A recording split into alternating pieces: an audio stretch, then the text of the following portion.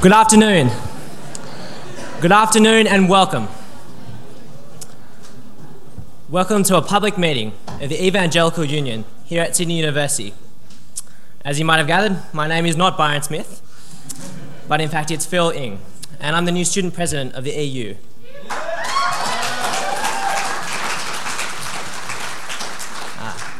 As most of you are aware, we had the AGM on Monday night, and those are the new executive members of the EU, who I'm sure you can all meet at some point later. Now, as I'm sure most of you, if not all of you, are aware of the events that have been going on in America, with two terrorist planes flying into the World Trade Center and the World Trade Center collapsing, and another plane flying into the Pentagon, possibly causing lots of casualties as well as injuries, as well as associated problems with that. And so I'd like to invite you to pray with me now for those in America and those who will be suffering from this tragedy. So let's pray. Gracious Father, you are the mighty God, the compassionate God. And so, Father, when we see great tragedy, we know that you feel it all the more. Father, we pray for those families of those people who have been killed. We pray that you would comfort them and raise up people to comfort them. We pray for the governments that are involved. We pray that there would be peace amongst the nations, especially peace amongst those within the American government, as well as other governments which are involved. Gracious Lord, we pray that you would give skill and wisdom to the rescuers and the medical staff who will attend the casualties. We pray for them, that you would uphold them in this tragedy. And Father, we pray that all the more that your day, the day of your return would come, and so that there would be no more suffering and no more evil in this world. And it's in Christ's name that we pray. Amen. We're going to hear from Dave Starling today, the minister at Petersham Baptist. But before we do, John Gerber is going to come up and read for us from 1 Corinthians 9. So if you'd like to take your Bibles out. For those that don't have Bibles, it might be good if you share. So have a look around, check out who's available, who doesn't have Bibles. 1 Corinthians chapter 9.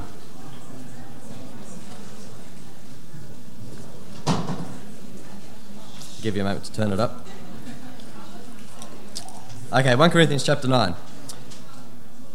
Am I not free?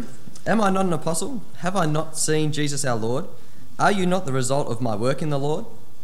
Even though I may not be an apostle to others, surely I am to you, for you are the seal of my apostleship in the Lord. This is my defense to those who sit in judgment on me. Don't we have the right to food and drink? Don't we have the right to take a believing wife along with us, as do the other apostles and the Lord's brothers and Cephas? Or is it only I and Barnabas who must work for a living? Who serves as a soldier at his own expense? Who plants a vineyard and does not eat of its grapes? Who tends a flock and does not drink of the milk? Do I say this merely from a human point of view? For it is written in the law of Moses, do not muzzle an ox while it is treading out the grain. Is it about oxen that God is concerned? Surely he says this for us, doesn't he? Yes, this was written for us, because when the ploughman ploughs and the thresher threshes, they ought to do so in the hope of sharing in the harvest. If we have sown spiritual seed among you, is it too much if we reap a material harvest from you? If others have this right of support from you, shouldn't we have it all the more? But we did not use this right. On the contrary, we put up with anything rather than hinder the gospel of Christ. Don't you know that those who work in the temple get their food from the temple, and those who serve at the altar share in what is offered on the altar? In the same way, the Lord has commanded that those who preach the gospel should receive their living from the gospel. But I have not used any of these rights, and I am not writing this in the hope that you will do such things for me. I would rather die than have anyone deprive me of this boast. Yet when I preach the gospel, I cannot boast, for I am compelled to preach. Woe to me if I do not preach the gospel. If I preach voluntarily, I have a reward. If not voluntarily, I am simply discharging the trust committed to me. What then is my reward? Just this, that in preaching the gospel I may offer it free of charge, and so not make use of my rights in preaching it. Though I am free and belong to no man, I make myself a slave to everyone, to win as many as possible. To the Jews I became like a Jew, to win the Jews. To those under the law I became like one under the law, though I myself am not under the law, so as to win those under the law. To those not having the law I became like one not having the law, though I am not free from God's law, but am under Christ's law, so as to win those not having the law. To the weak I became weak, to win the weak. I have become all things to all men, so that by all possible means I might save some.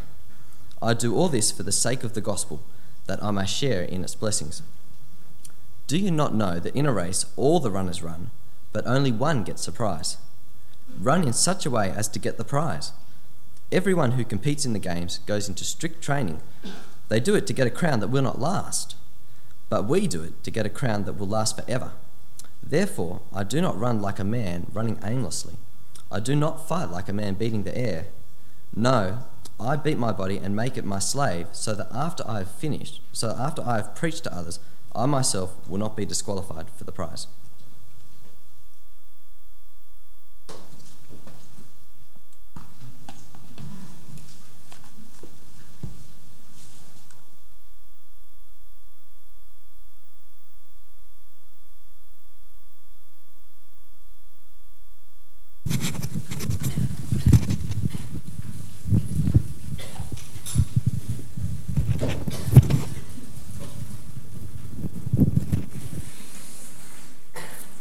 Will you pray with me?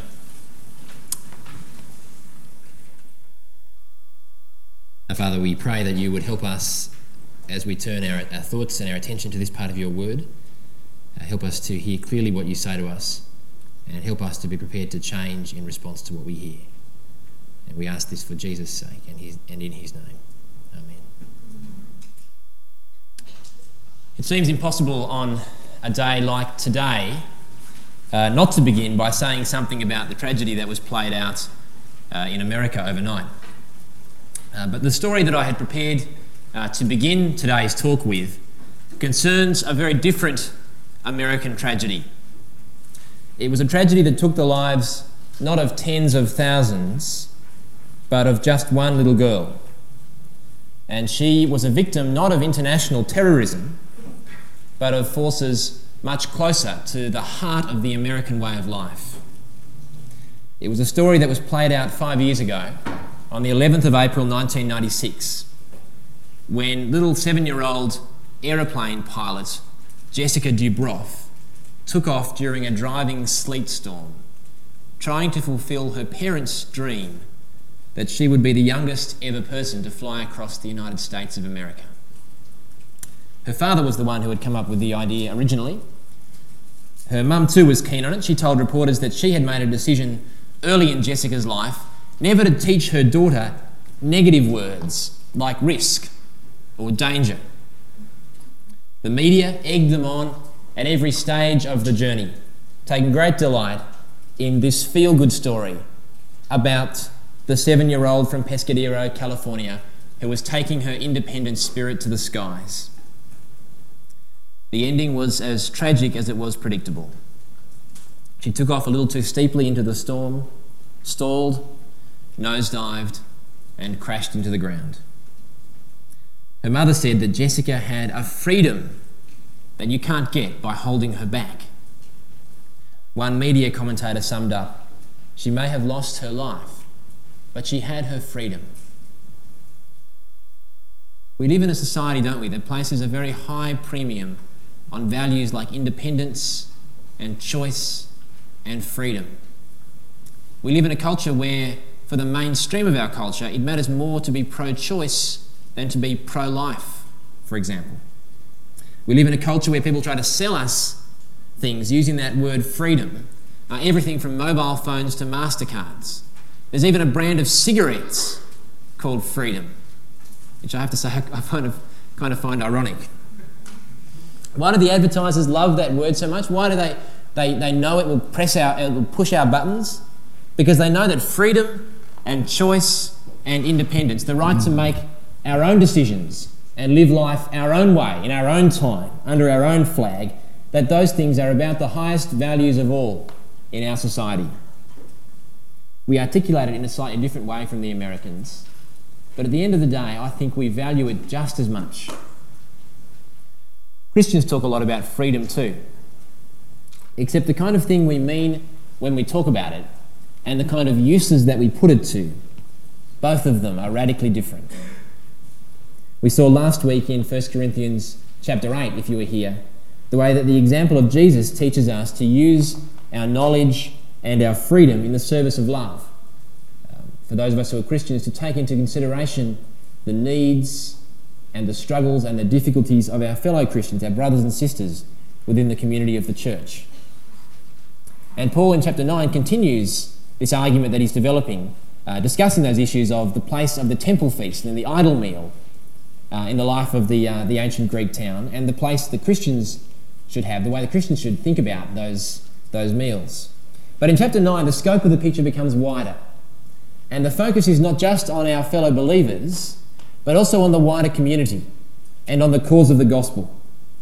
And Paul says that we exercise our freedom in love not just for the sake of our fellow believers, but also for the sake of those around us who are not yet Christian, and for the cause of the gospel, for the cause of the task of the message about Jesus being taken out to all kinds of people in all parts of the world.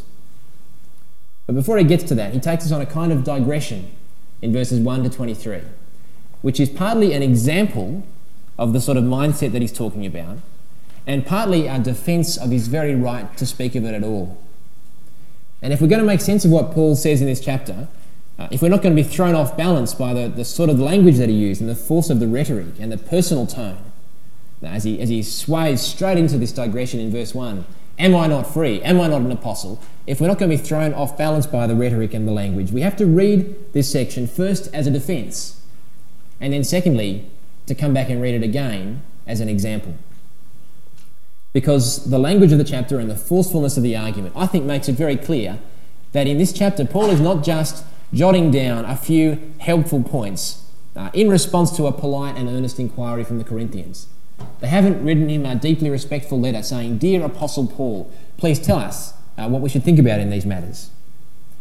Now, in fact, as you see again and again if you read through the letter of 1 Corinthians, he's writing to a church where there are many who don't want to listen to what he has to say, to a church that is, at least amongst the powerful and its leaders, on the attack against him and against his message. In particular, judging from what he writes in this chapter, there are two main accusations that he is responding to, two main charges that the Corinthians have against the Apostle Paul. We'll look at them one at a time. The first is a criticism of Paul's practice of working with his hands to support himself as he does his missionary trips, instead of accepting patronage from wealthy sponsors. Behind that criticism is a question about Paul's apostleship. In the minds of some of the Corinthians, a true apostle didn't have to work at a day job on the side in order to pay the bills. If he was a genuine apostle, if he was the real thing, if he was a professional, then he wouldn't need to get his hands dirty, working a trade during the day in order to do his apostle work at night. And if Paul was just a part-time preacher, if he wasn't even good enough and slick enough and important enough to command a salary, then why did they need to listen to what he had to say about whether to go to the idol feasts or not, or about any other matter for that matter? That is the issue that is at stake. And Paul responds, he comes out swinging, doesn't he, in the first few verses of the chapter, with a vigorous kind of defence of his rights as an apostle. Verse 1, Paul writes, "Am I not free? Am I not an apostle? Have I not seen Jesus our Lord? Are you not my work in the Lord? If I am not an apostle to others, at least I am to you, for you are the seal of my apostleship in the Lord." What makes Paul an apostle? Well, first and foremost, he says, it is that he has seen the risen Jesus. Have I not seen the Lord, he says. He's a witness of the resurrection. He met Jesus on the road to Damascus. And secondly, he's an apostle because of the commission that Jesus gave him to take the message about Jesus and his resurrection to the nations, to the Gentiles. And in that respect, he says to the church in Corinth, your very existence as a church is a kind of proof and seal of my apostleship. If Paul had not been sent out by Jesus as an apostle to the Gentiles, there would have been no church at all in Corinth. And then in verse 3 and following, you'll see Paul gives a string of reasons to make it clear that the reason why he refused to fund his mission by the patronage of the rich, why he refused to fund his mission by charging speakers' fees, like most teachers of the ancient world, the reason why he didn't accept that kind of money was not because he didn't have a right to it, not because he was some kind of cheap amateur imitation of an apostle, but because he had deliberately chosen not to make use of his right to that sort of support, lest that be a hindrance to the cause of the gospel. And so he continues, verse 12, "If others share this rightful claim on you, do we not still more? Nevertheless, we have not made use of this right, but we endure anything rather than put an obstacle in the way of the gospel of Christ. Do you not know that those who are employed in the temple service get their food from the temple, and that those who serve at the altar share in what is sacrificed on the altar? In the same way, the Lord commanded that those who proclaim the gospel should get their living by the gospel. But I have not made use of any of these rights." That is Paul's answer to the first of those accusations. The accusation that his servile and demeaning behaviour in working with his hands at a trade to pay the bills, that behaviour cast a question over whether he could be taken seriously as an apostle. He says, "By no means did I lack the right to such support, but I laid aside that right for the sake of others and the sake of the gospel." Well, the second accusation isn't so much to do with servility as it is to do with inconsistency. Paul has been writing to the Corinthians, as we saw last week, about questions like whether they should go to the idol feast, whether they should participate in the pagan culture around them by eating in the meals at the pagan temples, whether they should purchase meat from the markets that might have been sacrificed to idols, whether they should eat food with their pagan friends, all those kind of issues about their interaction with the pagan world. But the Corinthians say in response, "How can we take you, Paul, seriously on those kind of issues when you are so inconsistent yourself? One moment you're kosher, next moment you're tucking into a pork chop. One moment you're acting like the most orthodox of Jews, next time we meet you, you're completely Gentile. How can we take what you write on these things of all matters seriously when you chop and change so much yourself?" And Paul says, yes, that is exactly how I am. And I am that way not because of some kind of weird split personality inside me, not because I'm some kind of chameleon that just changes its colour depending on its environment, not because I just want to be like whoever I'm around, but because I have deliberately chosen to be as flexible as I can for the sake of the gospel. Which leads us on to the fact that these same verses we've just read, are there not just as a defence, but also as an example. Because that is the other reason that Paul writes about himself so much in this chapter. He is writing in order to point the Corinthians to his behaviour as a kind of concrete illustration of exactly the sort of mindset that he's encouraging them to have as they think about these issues. So let's have a look back at verses 1 to 23, this time not as defence but as example. In the first place, verses 1 to 18, Paul's example is one of graciousness and self-sacrifice. Why does Paul not make use of his right to be supported as a missionary? Because, verse 18, he is determined to preach the gospel free of charge.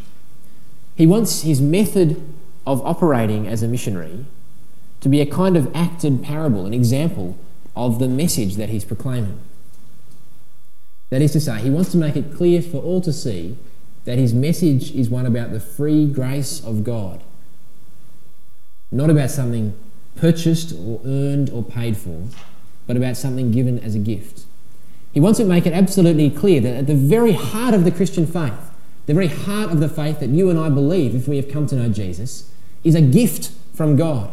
At the very heart of the Christian faith is the message to you and to me that we could do nothing to earn our acceptance with God, that we could do nothing to pay off the debt of sin and of guilt that we have earned by our own misdeeds, by our own rebellion against God.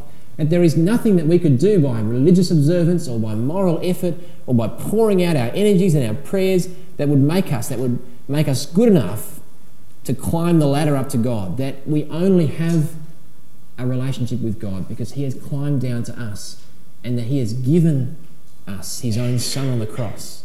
He said the message that Paul had as he trekked around the Mediterranean was a message that was all about a free and gracious gift of God, an undeserved, unearned gift of salvation. And Paul says, and so I decided that everywhere I could, I would make my method of operating a kind of symbol of the message that I proclaimed. And so when he came to an area to preach the gospel and to plant a church there, when he comes to the area, he decides quite deliberately not to charge a speaker's fee for people to come and pay money to hear this message. And as people come to faith in Christ, he decides quite deliberately not to sign them up, not to sign up the wealthy ones as kind of financial sponsors. You see, he's not buying people into some kind of religious pyramid scheme where you recruit others and pass up the money up the line to the apostle. Instead, he's spreading the message about a gracious gift from God. He doesn't want his method of operating to create the impression that he's there just to recruit sponsors.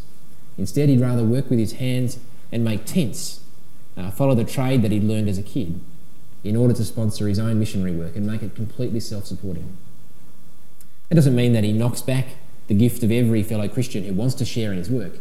If you've read the letter to the Philippians, for example, it's a kind of a missionary thank you letter where he writes to the church in Philippi to say, thank you that you shared in my ministry by sending this gift that you've given me to be part of what I'm doing. Thank you that out of the little that you had, you wanted to be part of this work. But when he turned up in a town like Corinth to plant a new church, he wanted to make it absolutely sure that he wasn't turning up to make money out of the people that he was preaching to. All of which meant very real and daily sacrifice for him. It's easy and kind of glib to talk in the terms of being a tent maker. It's much harder to actually live it out, to trek from town to town, walking on foot, working long hours through the day, working a trade in order to do your missionary work at night. It meant going out with things, going without things that he was rightly entitled to. But Paul is saying to the Christians, that is exactly how we use our rights and our freedoms as Christians. We use them by laying them down. We use them sacrificially. We hold on to them loosely. We use them as people who have a much bigger commitment to the cause of the gospel of Jesus Christ, to seeing people saved. We use them as people who have a far greater desire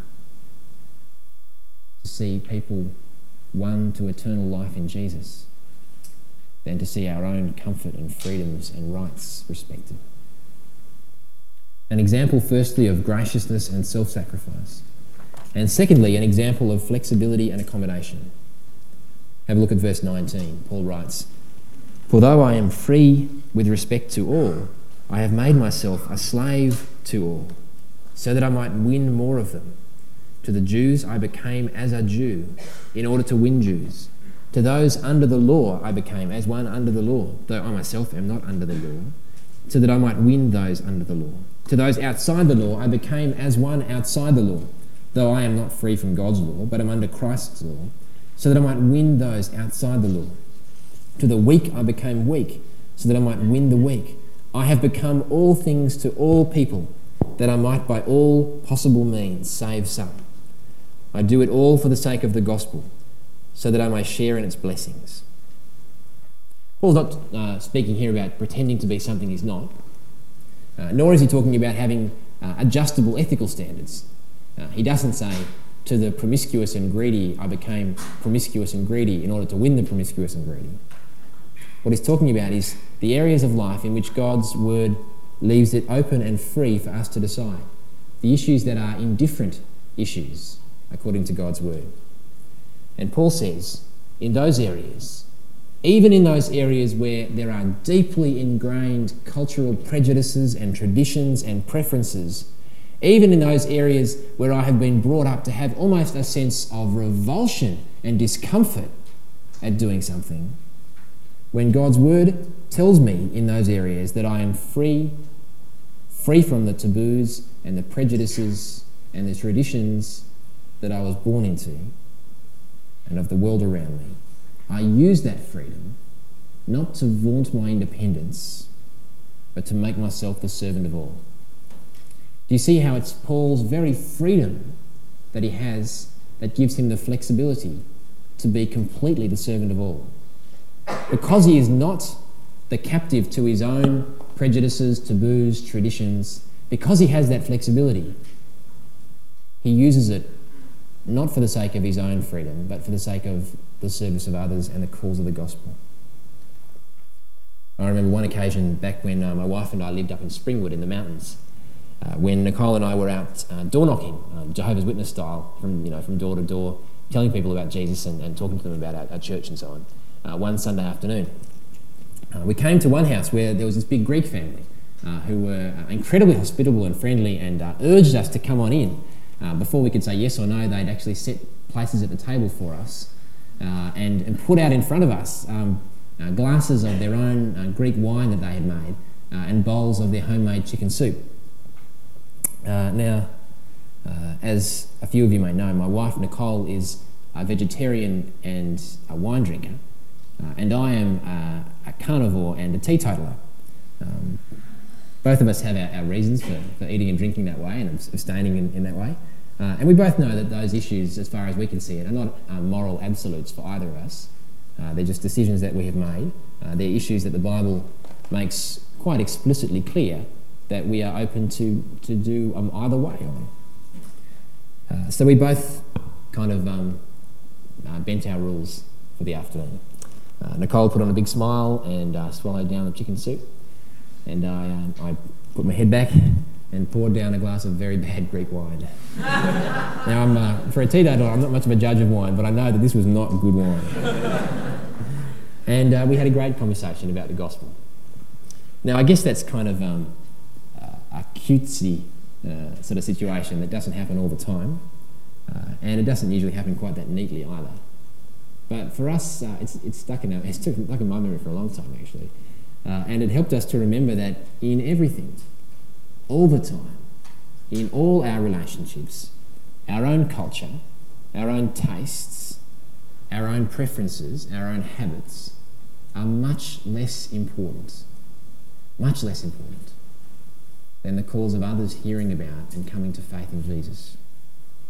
And when we let ourselves get so inflexible about those kind of issues like style and habit and preference and culture, that those things actually become more important to us than other people hearing the gospel. When that happens, we have turned our own habits and preferences into gods that we worship. When you know the gospel, it is a knowledge that sets you free. It sets you free from the foolishness and the fear and the superstition of religion. It sets you free from the treadmill of thinking that you have to earn your way into God's acceptance and keep your way by the sheer force of your own goodness in God's good books. When you come to understand the gospel of God's free and generous grace, it sets you free. It gives you a kind of confidence in approaching God that comes from the presence of the Spirit in your heart, assuring you that God is your Father, that you are welcome in His presence, that He loves you, and that you don't have to earn your way or keep your way by your own goodness into His presence. When you come to know the gospel, you come to know freedom. But when you come to know the gospel, it also puts you under an obligation. Paul writes, if I proclaim the gospel, this gives me no ground for boasting. No, this is not some great magnanimous gesture that I've done to tell others about Jesus. This gives me no ground for boasting, for an obligation is laid on me. The obligation is the obligation that comes just from knowing the gospel. And woe to me if I do not proclaim the gospel. When you know that kind of thing, when you know that kind of salvation, it places you, as it places me, under the obligation to live your life so that with all your energy you are striving towards others finding the salvation that you have found, so that other people will come to have the chance to hear what you have heard and be saved. Well, in the final verses of the chapter, Paul drives that point home, and he uses an illustration that paints a picture of the athletes at the Greek Games. The Olympics, or for the Corinthians, their games were called the Isthmian Games. It was kind of a Corinth version of the Olympics. And Paul writes, you can kind of picture it quite easily, verse 24. Do you not know that in a race the runners all compete, but only one receives the prize? Run in such a way that you may win it. Athletes exercise self-control in all things. They do it in order to receive a perishable wreath, but we an imperishable one. So I do not run aimlessly, nor do I box as though beating the air, but I punish my body and enslave it, so that after proclaiming to others, I myself should not be disqualified. What's it not about? It's worth getting that clear first. In the first place, it is not about asceticism and self-hatred and mutilation of the body.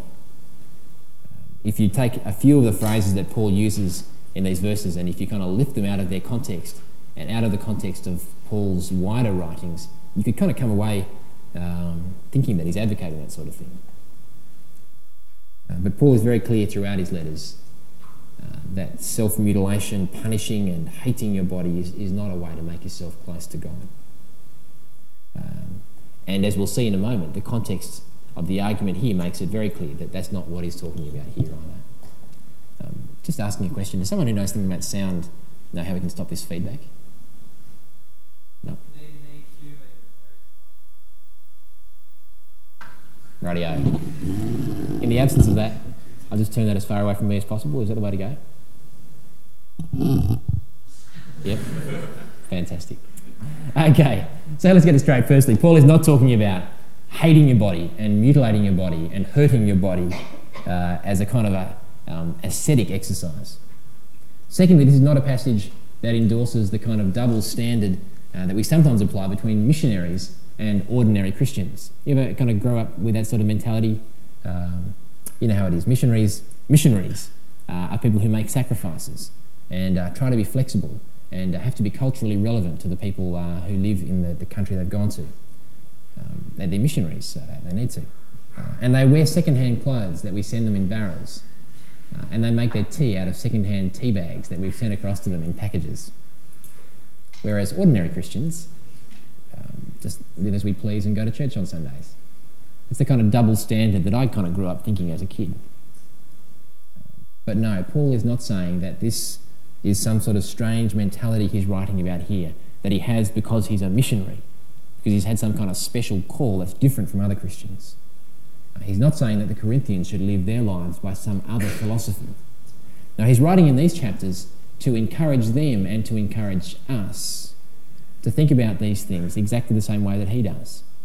And so if you flip across to chapter 11, verse 1, as he concludes this section in chapter 8, chapter 9, chapter 10, as he sums up the whole section in 11:1, he says, "Follow my example, therefore, as I follow the example of Christ." He's saying this is not some kind of unique missionary mindset. This is ordinary Christian mindset that he's writing about. It's you and me. And what is it about? Well, in the first place, it's about purposefulness. It's about emulating the athletes, Paul says, in the way they set their sights on a goal, in the way they know what they are going for, and they direct all their energies towards that goal. You don't see the runners at the games kind of strolling their way around aimlessly up the track. No, they fix their eyes on where they're going and they head in a straight line. You don't see the boxers just sort of doing random movements with their fists. They don't just beat the air. They know what they're hitting for and they hit hard at what they're aiming at. They focus on a purpose, they direct themselves toward a goal, and they use all their energies and their efforts toward that end. If we're Christians, if you are a Christian, then we need to know what the goal is that we live for. We need to be single-minded about that goal. What is that goal? Paul says, verse 23, he lives for the sake of the gospel. He lives to see the name of Jesus proclaimed to all kinds of people in all parts of the world. He lives to share, he says, to share in the blessing of seeing more and more people experience the salvation that is in Jesus. That's the goal.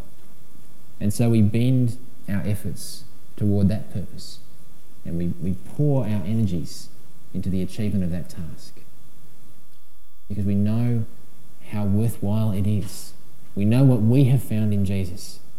And so we live not aimlessly, not pursuing some other kind of dream that our culture tries to sell to us, not just living for the status quo, not just kind of meandering through life, drifting from job to job and course to course, but instead we live our lives with all our efforts and prayers and energies, really in the end revolving around that one purpose. Paul says, be purposeful, be single-minded, live for the sake of the gospel. It's about purposefulness. And in the second place, Paul says, he writes about self-denial. Not the self-denial of the ascetic, not self-denial for its own sake, not the kind of mindset that thinks that if we suffer and inflict pain on ourselves, that will make us closer to God. Not the kind of self-punishment that revolves around hitting yourself with a stick over the back or something to make yourself feel more spiritual. No, he's writing here about purposeful self-denial.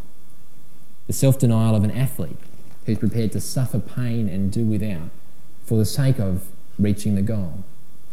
The self-denial of the missionary who is prepared to punish their body by putting it through the punishing regimes of taking themselves to places that is not comfortable, of working hard, of long hours of hard work and toil for the sake of the purpose that they live for. The self-denial of a disciple who is prepared to put Jesus and the gospel before anything else. And so it is a punishing kind of lifestyle. It will hurt you and cost you. Not because you think that pain is something you enjoy, but because you live for something that matters more to you than anything else. And so you make your choices in life, the big choices and the small, not by asking the question, what will be most comfortable for me? Not by asking the question, what will advance my cause in this world the most? Not by asking the question, what will be easiest? Not by asking the question, what do other people around me do? Not by asking the question, what will shield me and shelter me from pain? But instead by asking, what can I do to serve the cause of the Lord Jesus and of his gospel? And if that means it hurts us, then we say it is worth it. It's worth it 1,000 times for the sake of just one other person finding salvation in Jesus. If you're not yet a Christian and you're here today, then you need to count the cost of that before you make a decision to follow Jesus. Jesus said to the great crowds who gathered to hear him as he preached, if anyone wants to come after me, then they must deny themselves and take up their cross daily and follow me. If you're not a Christian yet and you're deciding whether you will become one or not, then realise, like you realise nothing else, realise this, that you are not just picking a religion here. You're not just choosing a kind of an extra lifestyle habit to tack onto your life on Sundays. You're not just choosing a new philosophy to subscribe to. If you are choosing to become a Christian, then you are choosing to walk in the steps of Jesus. And walking in the steps of Jesus will mean it'll cost you in time and money and energy and pain and tears for the rest of your life. It may cost you your life because you are following Jesus and taking up your cross in his steps. For those of us who are Christians, we need to feel the sharpness of the difference between this way of life of Jesus, and the way of life that we were brought up to think of as normal, don't we? It's a pretty foreign mindset that Paul is writing about here. It's a pretty foreign mindset to live your life laying aside your rights, laying aside your comfort, denying yourself again and again in big ways and small for the sake of that one purpose. It's a pretty foreign mindset to the culture around. It's a pretty foreign mindset to the Christian culture that I was brought up into, the kind of churches that I've gone to most of my life. And we need to pray that in our time, in our generation, in our churches, in our own lives, that mindset will become ours too, and that we'll consistently live out lives that are kind of parables of what we believe, and that we will follow purposefully in the steps of Jesus. Will you pray with me that God will do that work in our hearts?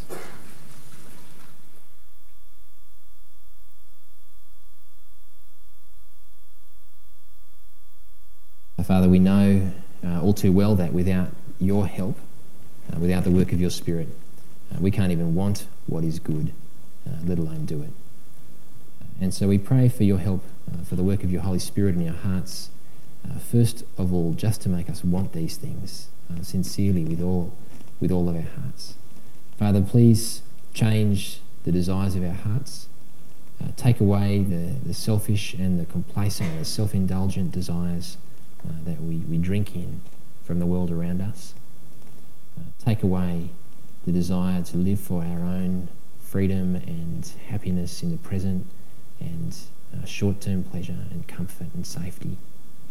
Please, Father, give us genuine desires, not just to talk about sacrifice, but to live it out, to be prepared to pay a cost in our lives. Father, we pray for that mindset as we make the big decisions of our lives, as we think of the work that we will do, the place that we will live, all those kind of decisions that seem so large. We pray that we would not just follow the tracks laid down to us by our culture, but that we would deviate from those and follow the Lord Jesus. Please help us to weigh up the cost of those decisions and to make them wisely and sacrificially. And Father, we pray too that you would give us this heart as we think about the 1,000 little decisions that make up each day.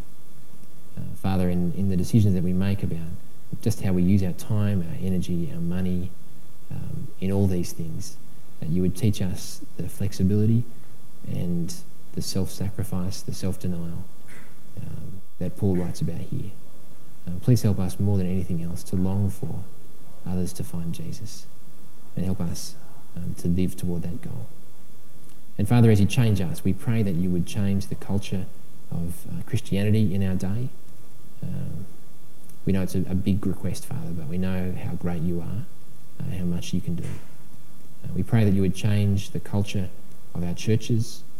We pray that you would change the culture of EU. We pray that you would change the culture of the whole of Christianity in our generation. Most of all, though, we pray that you would work in our own hearts and make us more like Jesus. Please, Father, do what it takes to cut down our pride and our selfishness and to save us from self-protection, to give us the sort of attitude that Paul writes of here, because we long to see others saved. And in Jesus' name we pray. Amen.